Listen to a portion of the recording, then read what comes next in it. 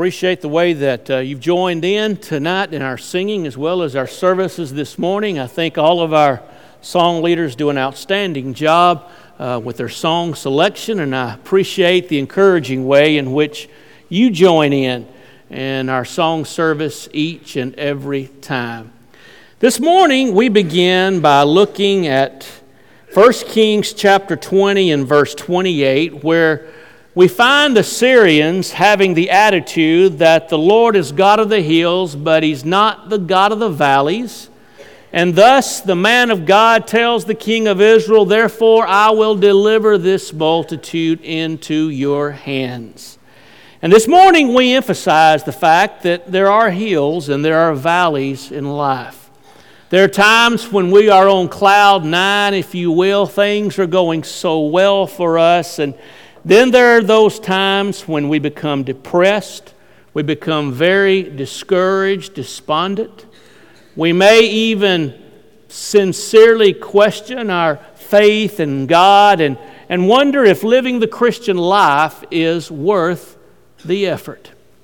And I believe some of the best illustrations that we can possibly find anywhere regarding this principle that God who made the hills and made the valleys, that God who will be with us when we're on the mountaintop as well as down in those valleys, that God not only will be with us, but when we look at some of the great characters of the Bible, common, ordinary individuals, flesh and blood like you and me, I think we can draw a lot of encouragement when we see that these individuals who were down in the valley didn't stay there. They made the right decision. You know, when you're down in the valley, the only place to go is up. And I want us all to be encouraged today to realize that when we find ourselves down in the valley, let's realize that God loves us, He cares about us, and He will bring us from that valley of despair and discouragement. This morning we looked at the example of Elijah the prophet. We talked about Elijah and some lessons that we can learn from his life. Tonight I want to begin by looking at someone that may not be considered very, very prominent in the Lord's church, and that is John Mark. From 1 Peter chapter 5 and verse 13, evidently, Mark became a Christian because of the influence of Peter, because Peter refers to him as Marcus, my son. But here was a young man that I believe had a lot going for him. He was a young man that became highly respected in the body of Christ. In fact, he was respected so much that he was selected as one to go on that first missionary journey in Acts chapter 13. Now the Bible informs us in Acts 13 and verse 13 that for some reason in Perga, John Mark turned around and went home. He left. The Bible does not go into any detail as to why John Mark may have left on that journey. But the point is, here's an individual that had obeyed the gospel. He seemed to be so energetic, so enthusiastic about saving souls and sharing the gospel with those who did not know the good news. And now, for some reason, whatever it is, apparently not a good reason, the Bible says John Mark turned back and he went not with them to the work.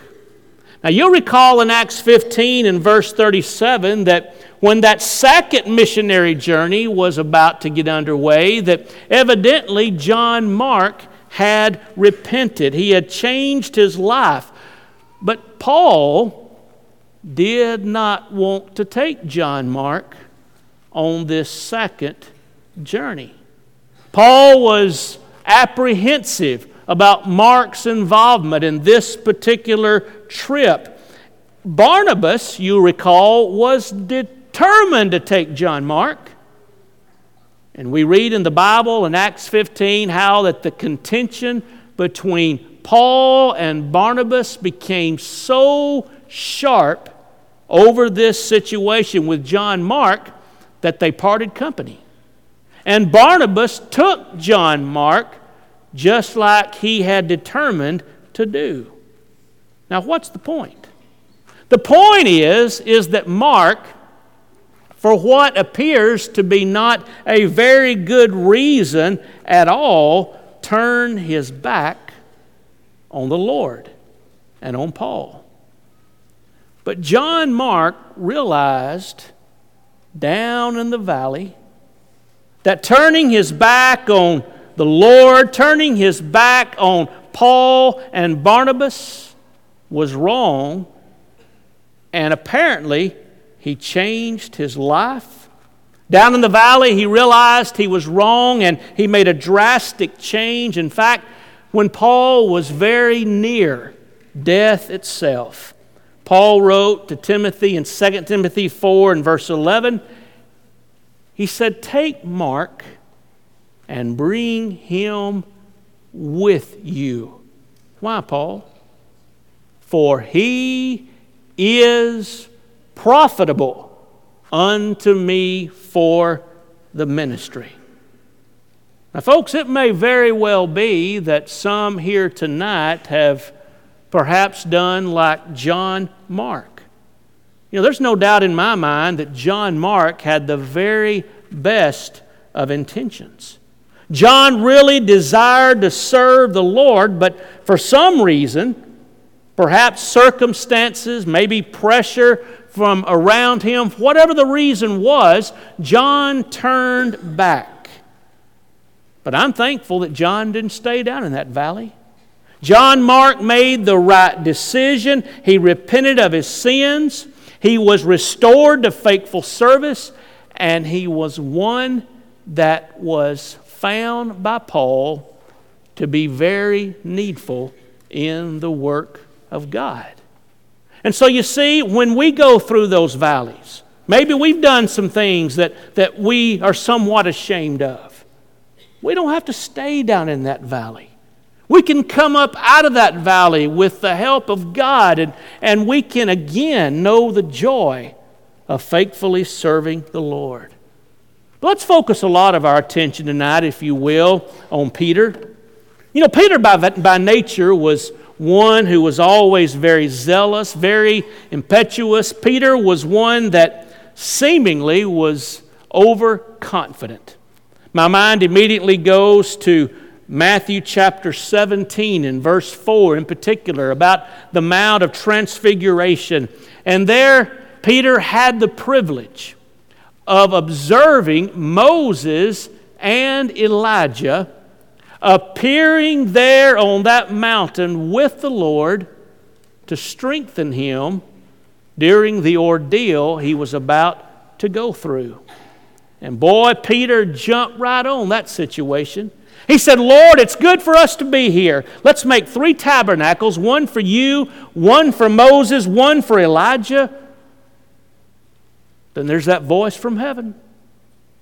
"This is my beloved Son, in whom I'm well pleased. Hear ye him." In other words, you're not to equate Moses and Elijah with Jesus Christ. I want you to hear the words of Jesus now and forever. We think about Matthew chapter 26 and verse 31. That fateful night in which our Lord Jesus Christ was betrayed, Jesus said to his disciples, all of you are going to be offended because of me this very night. Now, Peter, he just didn't believe that at all, did he? I mean, he didn't believe those words at all. He said, "Lord, that's not true. All people may be offended because of you. Even these other guys around me may be offended because of you. I'll never be offended." Now, Lord, it's true, I may have to die for you, and I'm ready to die for you, but you can mark it down and take it to the bank. I will never deny you. And of course, in Matthew chapter 26, verses 69 through 75, after our Lord was betrayed and arrested, we know how Peter was in the outer court of the high priests. And we know how someone said, surely you were also one of his disciples. The Bible talks about Peter denying that. 3 different times he was accused of being a follower of Jesus Christ. And Peter did everything that he possibly could, cursing and even swearing, to disassociate himself with Jesus Christ. Can you imagine that? Peter, just that very day, saying, Lord, there's one thing for sure, I'll never deny you. I might die for you, but I won't deny you. And just a few hours later, he's cursing and swearing, saying, I don't even know who Jesus Christ is. And the Bible records those words of how the Lord turned and looked upon Peter. I've always wished I could have a Polaroid of that particular look. What a look it must have been. And when the Lord turned and looked upon Peter, Peter was convicted of his wrong, and he went out and he wept bitterly. Now you talk about being down in the valley. I don't know how anybody, spiritually speaking, could be in a deeper valley than Peter was at that particular time. Oh, how embarrassed he was, how his heart was broken.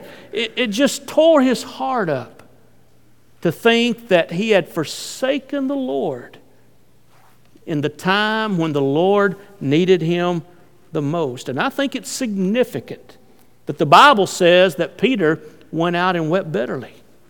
But I'm thankful that Peter was the kind of person that we can learn from.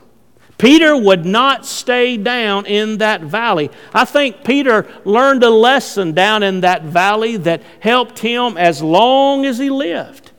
He learned down in that valley that he needed to put the Lord first in his life. And he wasn't always perfect then, was he?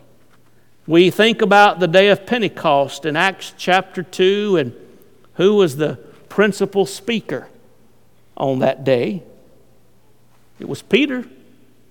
I think if this happened in modern times, we probably wouldn't even have allowed Peter to serve on the Lord's table after what he had done just 50 days previously, would we?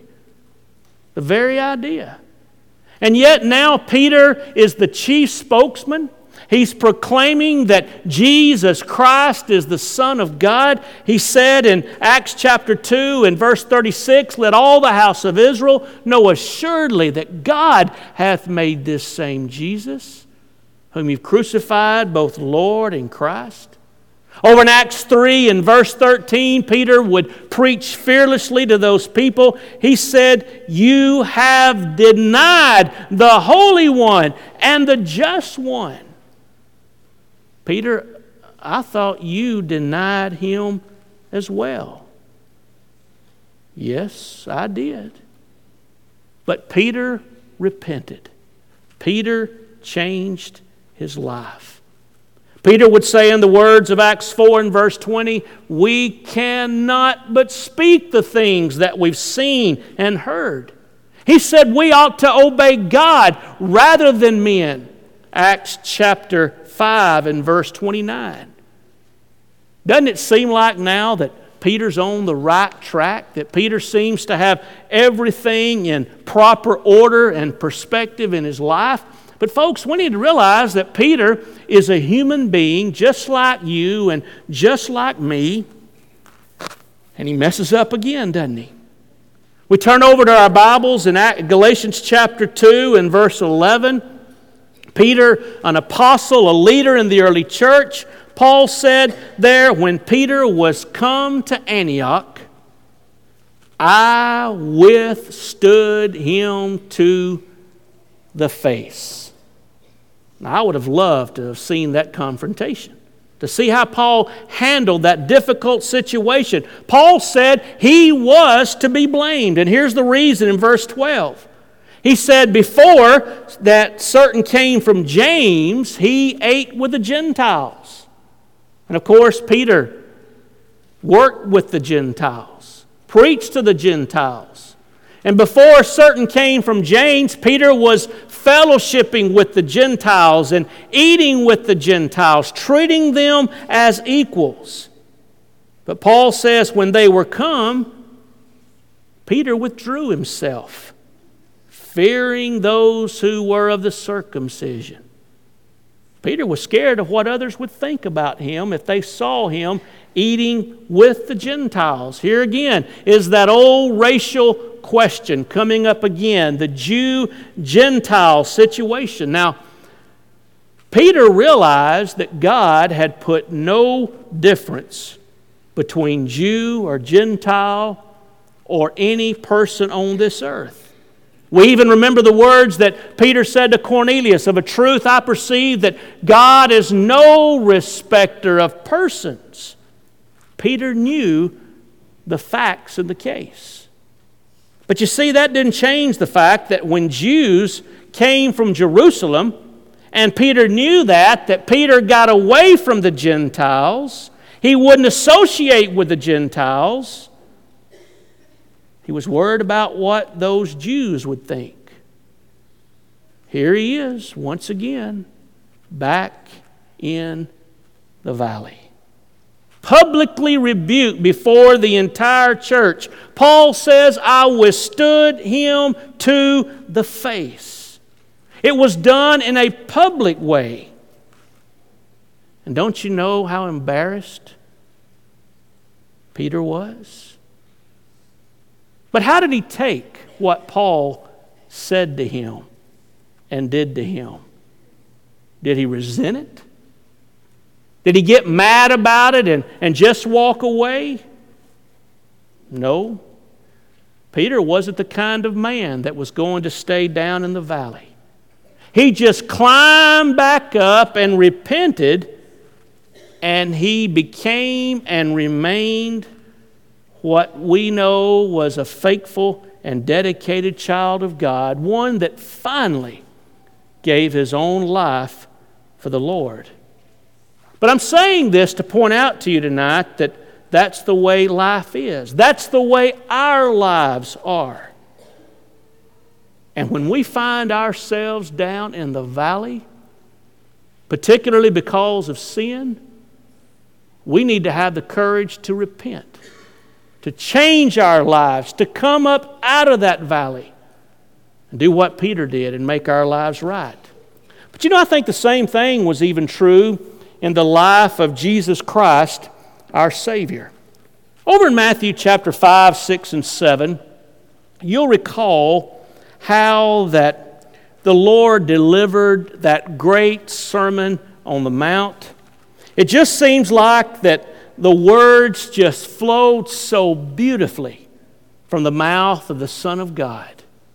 And when the Lord was through teaching that powerful sermon, the Bible talks about how that the people were astonished at His doctrine. They realized the Lord taught them as one having authority. Matthew 7 and verse 29.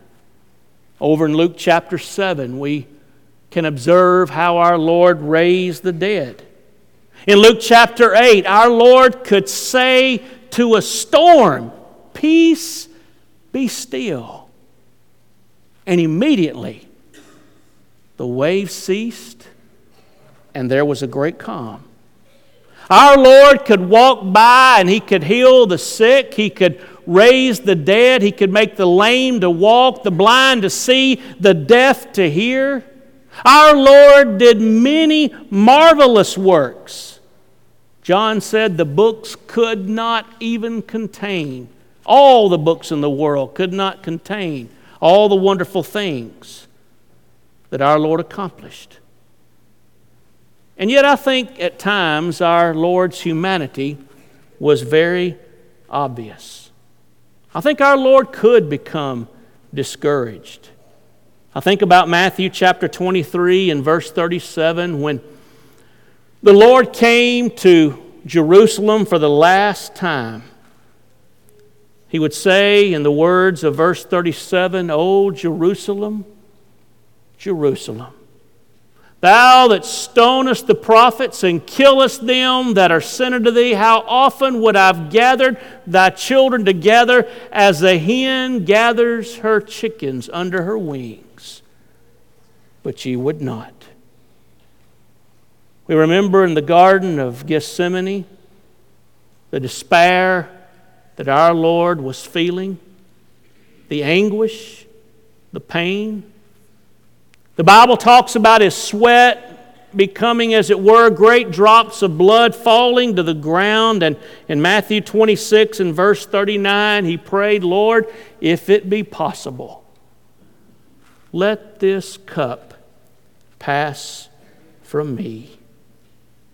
And even there on that old rugged cross, as our Lord was suspended between heaven and earth with those nails in His hands and in His feet, He cried out, "Eli, Eli, lama sabachthani," which is, my God, why have you forsaken me?"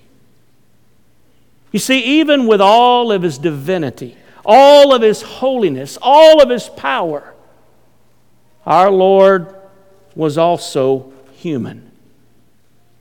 Now, our Lord never did sin. Our Lord never transgressed God's law in any way. He did no sin. Guile, deceit was never found in His mouth. But we need to realize that our Lord faced discouragement. And our Lord understands us today when we face those times of discouragement. But you know, this can apply to us in such a very practical way today. And I hope we'll think about this. So many times we really enjoy working for the Lord. We don't mind going out and visiting somebody and maybe knocking on doors, or we're really excited maybe to try to encourage somebody who's discouraged, or maybe somebody out here has become unfaithful to God, and we don't mind going out, realizing that we need to restore that individual in the spirit of meekness. Coming to worship services seems to be very exciting. We're enthusiastic about singing praises to God. We want to be a good influence for those round about us.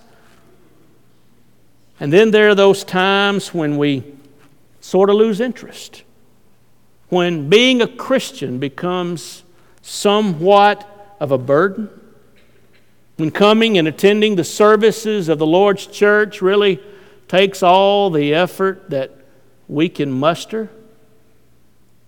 We say, I'm just not getting hardly anything out of the services.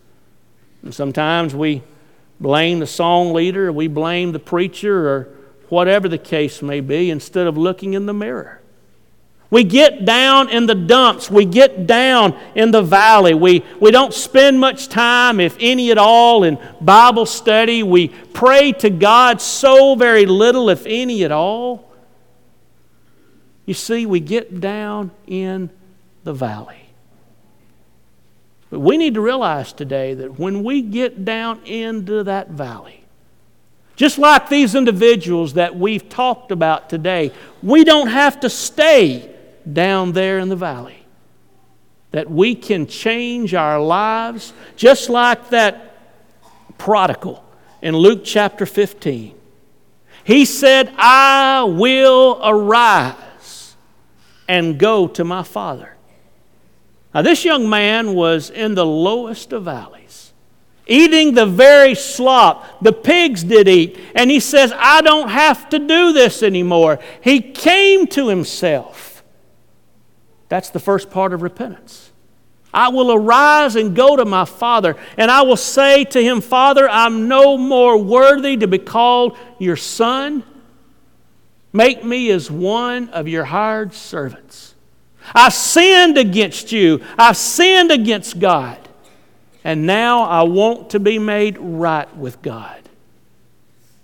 You see, when we fall, when we fail, and we sometimes do, there's only one way to go, and that's up.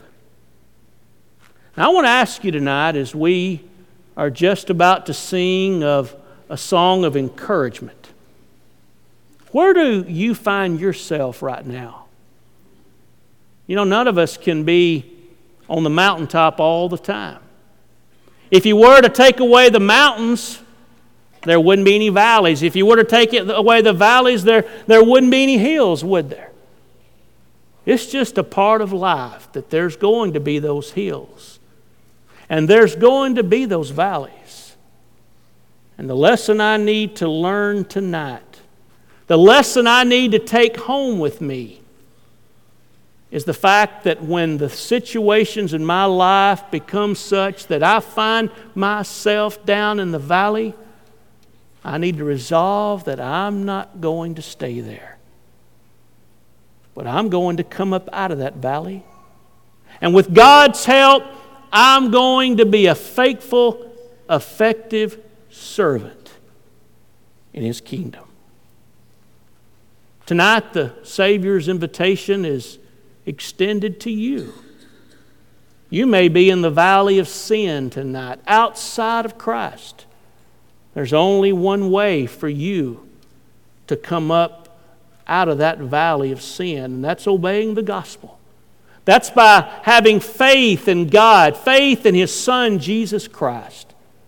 Realizing that you need to change your life as you repent of your sins, that you need to confess with your mouth that Jesus is the Son of God, Romans 10, 9 and 10. And then you need to understand that you can be baptized into Jesus Christ, Galatians 3 and verse 27. The Bible tells us that act of baptism will wash away your sins, Acts 22 and verse 16. The invitation tonight is yours. If you need to respond, please come now while we stand and sing.